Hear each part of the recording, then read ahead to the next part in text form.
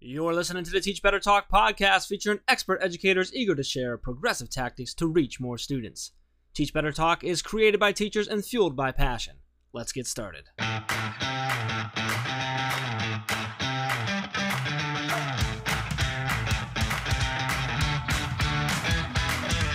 Hey everyone, welcome to episode 48 of Teach Better Talk. I'm Ray Hewart, and as always, I'm with the wicked Jeff Gargas. The Wicked. Now I'm laughing extra. That's a good one. I like that one. Where did that one come from? Well, the Wicked seemed like a good one because I messaged it by two different people on Twitter. And what I liked about Wicked is it either was like, dude, you're so wicked, like in a great way, or in a really mischievous, mean way. I'm not sure which way they meant it. I'm pretty sure I'm the dude way. I don't know. I mean, Jeff, you're pretty wicked, awesome. but I don't know. I am wicked awesome. Well, before we get into any wicked, awesome Jeff Gargas-ness that we're about to have in this episode, I do want to also celebrate the incredible educator that I'm so honored to talk to that we are also featuring on Teach Better Talk. So before we get into all the fun, Jeff, how's your wicked day going? I'm doing wickedly, I guess. No, seriously, I actually am feeling wicked. I'm super excited. This is number 3 for us tonight. I don't know. A lot of people listening might not know that you and I usually do, at least 2 of these every Monday when we're recording. Sometimes it's 1, but a lot of times it's 2. Tonight's 3, so this is the 3rd time we're doing this, and this is so it's a lot of fun. But this is kind of a cool one too because we're actually talking with a fellow podcaster, a fellow edu-podcaster, if you will. So we're talking with Sarah Johnson, and you probably know Sarah as one of the authors of the book Balance Like a Pirate. If you don't know Balance Like a Pirate, it's a phenomenal book. It's Balance Like a Pirate, going beyond work-life balance to ignite passion and thrive as an educator. Sarah is also an entrepreneur, and I love that she's an entrepreneur. Ray, I love that type of stuff. But she is an education consultant. She's recently taken a leap of faith, as she will call it, to step out and try and teach to the masses and work with teachers as a consultant.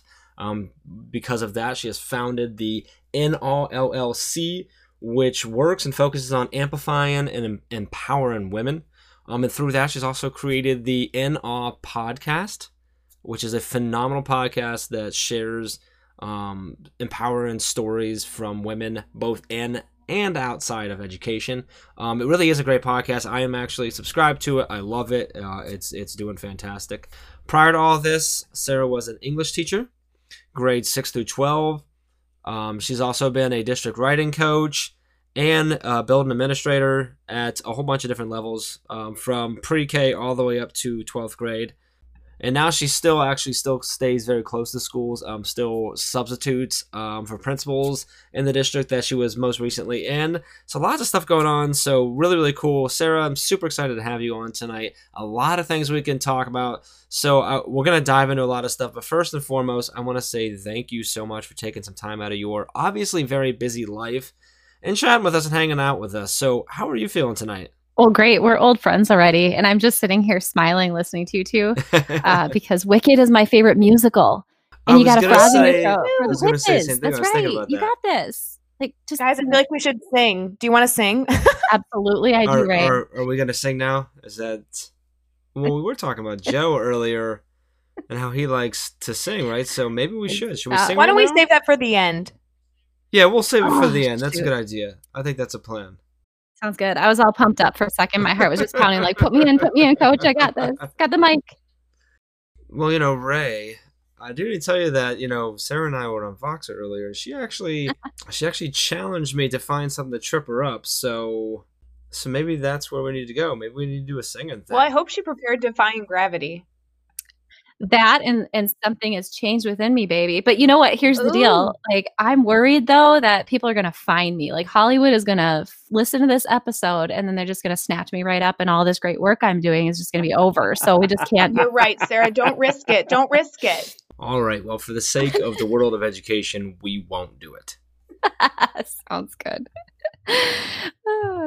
Well, Sarah, I have loved getting to know you virtually, but I'm very excited for our conversation. I know Jeff gave you a fabulous introduction because you've done so many great things, but if we could take a minute and just really answer the real question, right? I mean, there's no way you say that you've done all of those things in one breath when someone says what you do. So how do you answer, what you do for a living? That one has been simplified, and actually the one that stumped me for a while, to be honest, because I've written about this a lot. And, we kind of layer on our titles the older we get and the more blessings we collect. And it's so easy to say, well, I'm a principal, or I'm a teacher, or and so I found myself in that weird, funny space in between all of it. And I guess what I come down to it is I do a lot of listening lately. And at my roots, I'm a teacher and a learner still. So right now, my leadership scale has just amplified. I don't have 25 staff members in front of me. I get to work with other staff members when I'm working with organizations. I am working with, upwards of 50 or whatever. It's just totally changed. So, but anyway, at the heart of it, I still get to teach, and I'm always learning. That learning curve is huge right now for me. I love it. I love that you say that you listen. That's one of your jobs now. Like, that's such an important skill to master, and such an important thing to just do on a regular basis. And everything you do requires so much of that, just listening and understanding what's going on. So really, really cool. So I want to talk. So a pretty awesome journey you've been on so far. I mean, in the classroom at all different levels and different positions, and then in administration, an author, a speaker, working with businesses, working with with other teachers in schools, and your own business, on a podcast. There's a lot of stuff that you've done. So I know that there's got to be some times where you've had some slip-ups, maybe little mistakes and some failures and stuff. So I want to talk about one of those with you. Anyone who knows me knows that I talk about it all the time, that I've been very fortunate to fail a lot, because I learn from each and every one of those, and I appreciate them. I might not appreciate them at the time it happens, but I appreciate them later on when I'm able to reflect. So I was hoping that you could do that with us tonight. Can you take us to a time that you failed? Kind of tell us what happened. Why was it a failure for you? How did you overcome it, and then what did you take away from that experience? Yeah, well, and first, I just want to thank you for your messages out there when you're talking about, I'm seeing a lot of messaging for failing forward and gaining lessons from that failure, because we do need to be able to grow through that. And the one that I would share is, because there's so many, obviously, failures I thought about sharing with the classroom, but I thought best to share the one that really was life-changing for me. And basically what I would say is, when I transitioned from the classroom, I was a high school English teacher, and I transitioned to an elementary school principal, and I was offered the position after Labor Day. So, I was straddling the line of teaching and also this monumental transition into a principal without even being in my building with, the staff and the students, because I was teaching, until they found a replacement.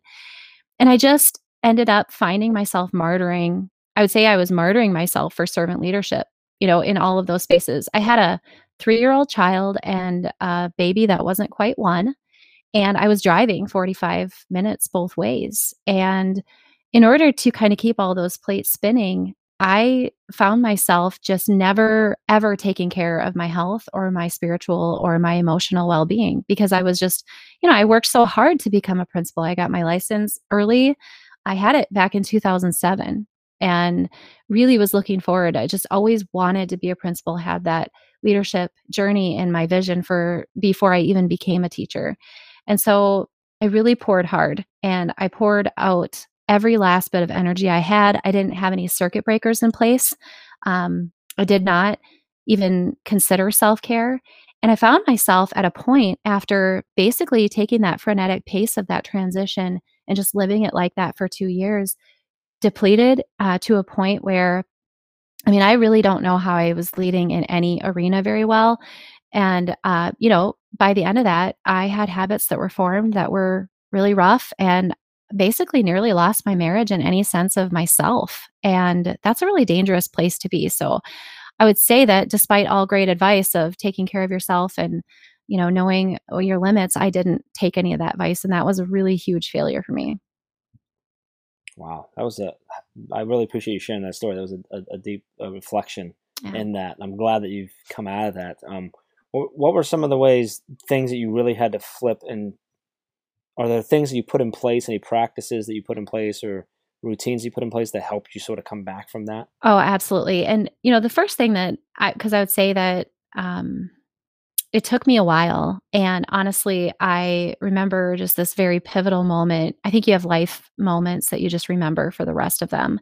And the pivotal one for me was my husband and I had gone on a trip, and I we talked about applying for a position that was 6 miles away, and I really fought myself on it because I thought I don't want to leave this learning community after only 2 years, and I really wanted to keep pouring in there. I was just loving it, but I thought I can't continue. So I did go ahead and put it together an application for the position that was 6 miles away and click submit. But then unfortunately I didn't put the stuff in place anyway. I didn't pack my lunches. I didn't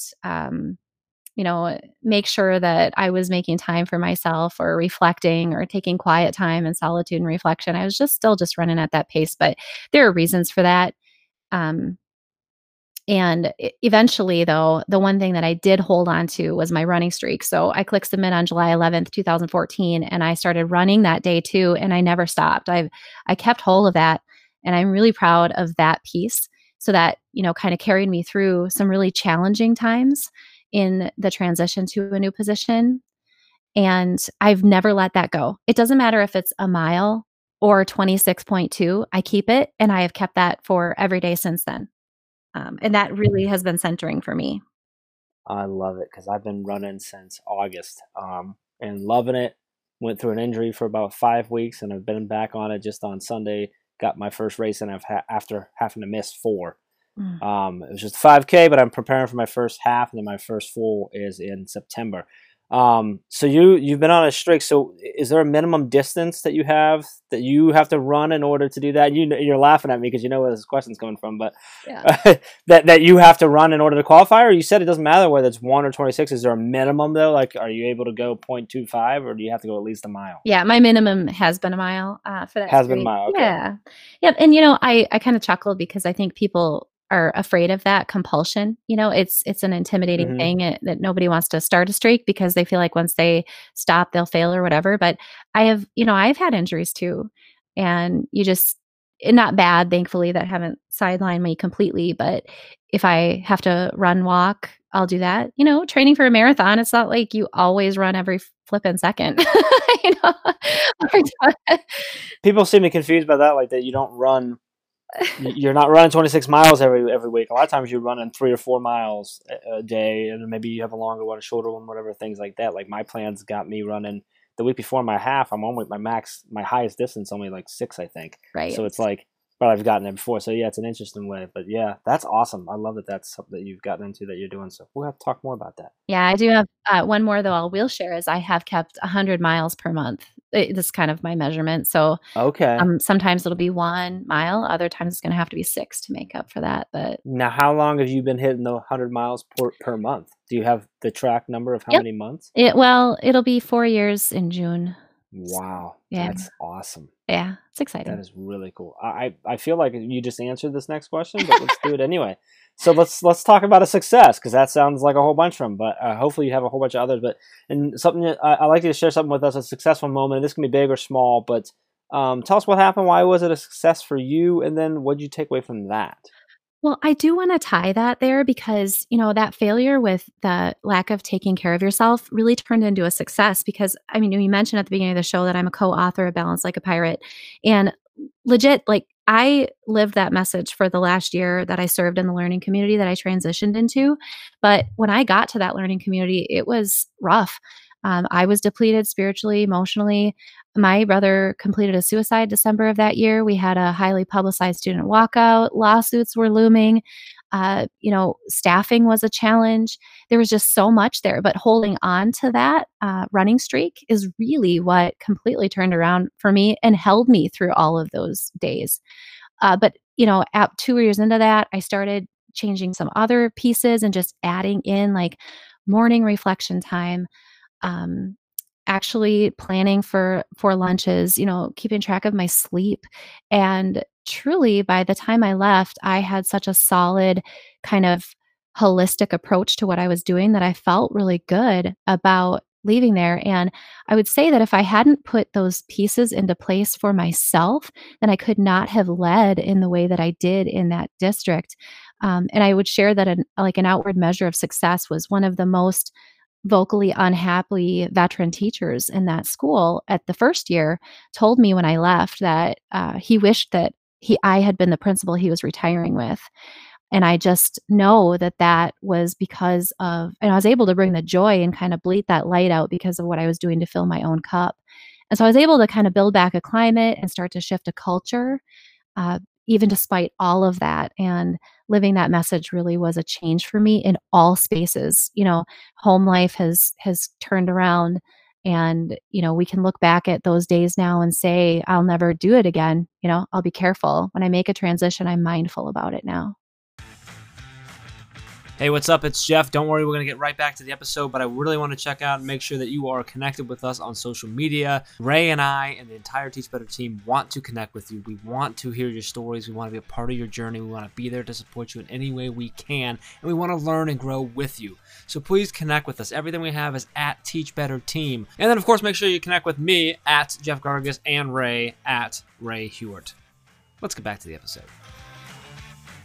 Gosh, Sarah, I've loved just soaking in your stories this whole, we've gone through 3 questions and I'm just memorized by listening to your voice and listening to your stories. The focus on self-care is not just something I believe that teachers must start taking ownership of and taking care of themselves, but something I'm currently working on. So I'm just connecting so much with your tips and stories. And I just think that's so important as educators continue to do all the things, right? The educators continue to try and bring in new things to their classrooms. They're connecting, through a PLN social, a social network, and they're putting all these pieces together, but then they also need to take time for themselves. And as all that happens, obviously you're somebody that is at the forefront of helping teachers do that, which is very powerful.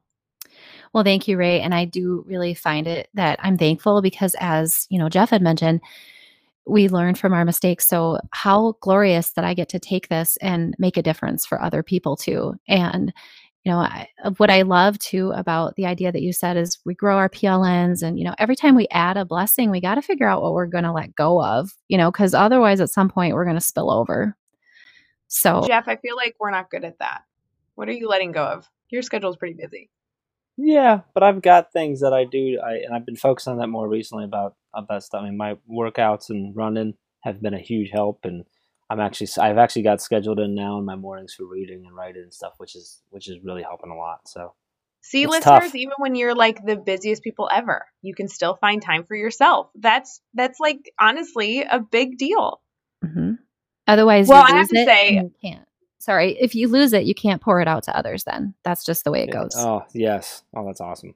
I love that.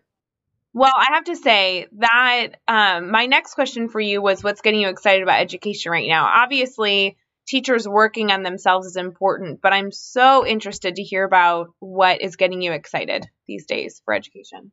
Ray, I am super pumped about all I'm seeing about social emotional learning focus, because there's such a shift from accountability and measurements to relationships and caring about kids. We're all beautiful souls on complicated journeys, and we really need to focus on, the whole child.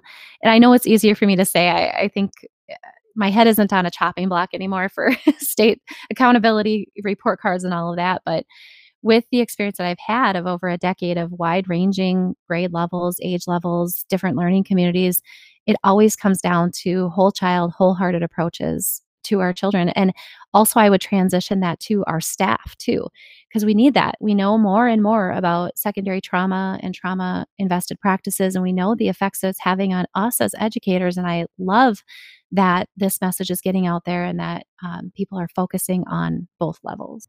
Well, so if you don't mind, I'd love to keep on that trend. Social emotional learning is such an important topic right now. People are talking about it. But the next question I had for you was kind of about advice for teachers. And if you'd be willing, I not only would love to hear your advice for teachers, but also how can teachers start their journey through social emotional learning for their students more purposefully? Do you have any tips or tricks on how a teacher who wants to get started, but maybe their administration hasn't adopted this mindset yet, how can a teacher really ensure those practices are in their classroom? Well, since you asked that question, to hook into that, there's so many resources, obviously, everywhere, and your listeners are really well connected. So just start learning. I had a teacher that was really mindful about mindfulness practices. And I was just having this conversation the other day, high school math teacher, and I could go into her classroom and in any given day and know that she knew what was going on in her students' lives and making connections for them. For example, and they would start out with like a mindfulness practice. So she would have them sit and think and consider a topic that was relative to them, but that they could also meditate. And the students, I mean, we're talking about high school students who had failed algebra maybe 2, 3 times even. And they're in the class choosing to meditate for 3 to 5 minutes, they would decide, and do it intentionally because the teacher would focus on their well-being and care, and it was really kind of exceptional. So I would just say start finding the little practices, choose one that you are comfortable, that you think is going to work well for your students, and just learn and try. Take a risk.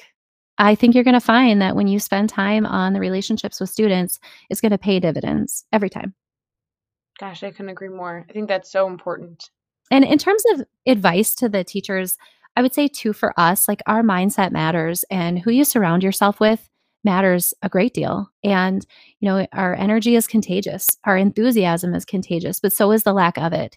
And we just recommend to teachers, make sure that you're being mindful about who you connect with, who you trust as your mentors and your sponsors, and be a good consumer of the model that you kind of place your disposition after, because we all have our baggage and education is really challenging. You got to find the people that are going to boost you up.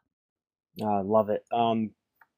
I want to take just a second, sir. Can we talk just for a couple minutes about your NA LLC and what you're doing over there with both the new company and the podcast? Can you give us sort of an overview of what you're trying to accomplish, what your mission is, and what you're doing? Oh, thanks for asking. So, first of all, business is a loose word right now, and entrepreneur is a big one, right? So I just made the decision, and finally, and this is a spiritual calling for me, in December, knowing where it was that I was supposed to go. And I'm supposed to, amplify and empower women because my whole life I have been a female leader experiencing what it's like to just be a little bit on the outside and, working really hard, but maybe not always having the same experience that my male counterparts have. And it doesn't manifest out of a feeling of scarcity. It manifests out of a desire just simply to lift my sisters, to help them have great, powerful experiences and to empower others to hear that we are enough. We got it going on. So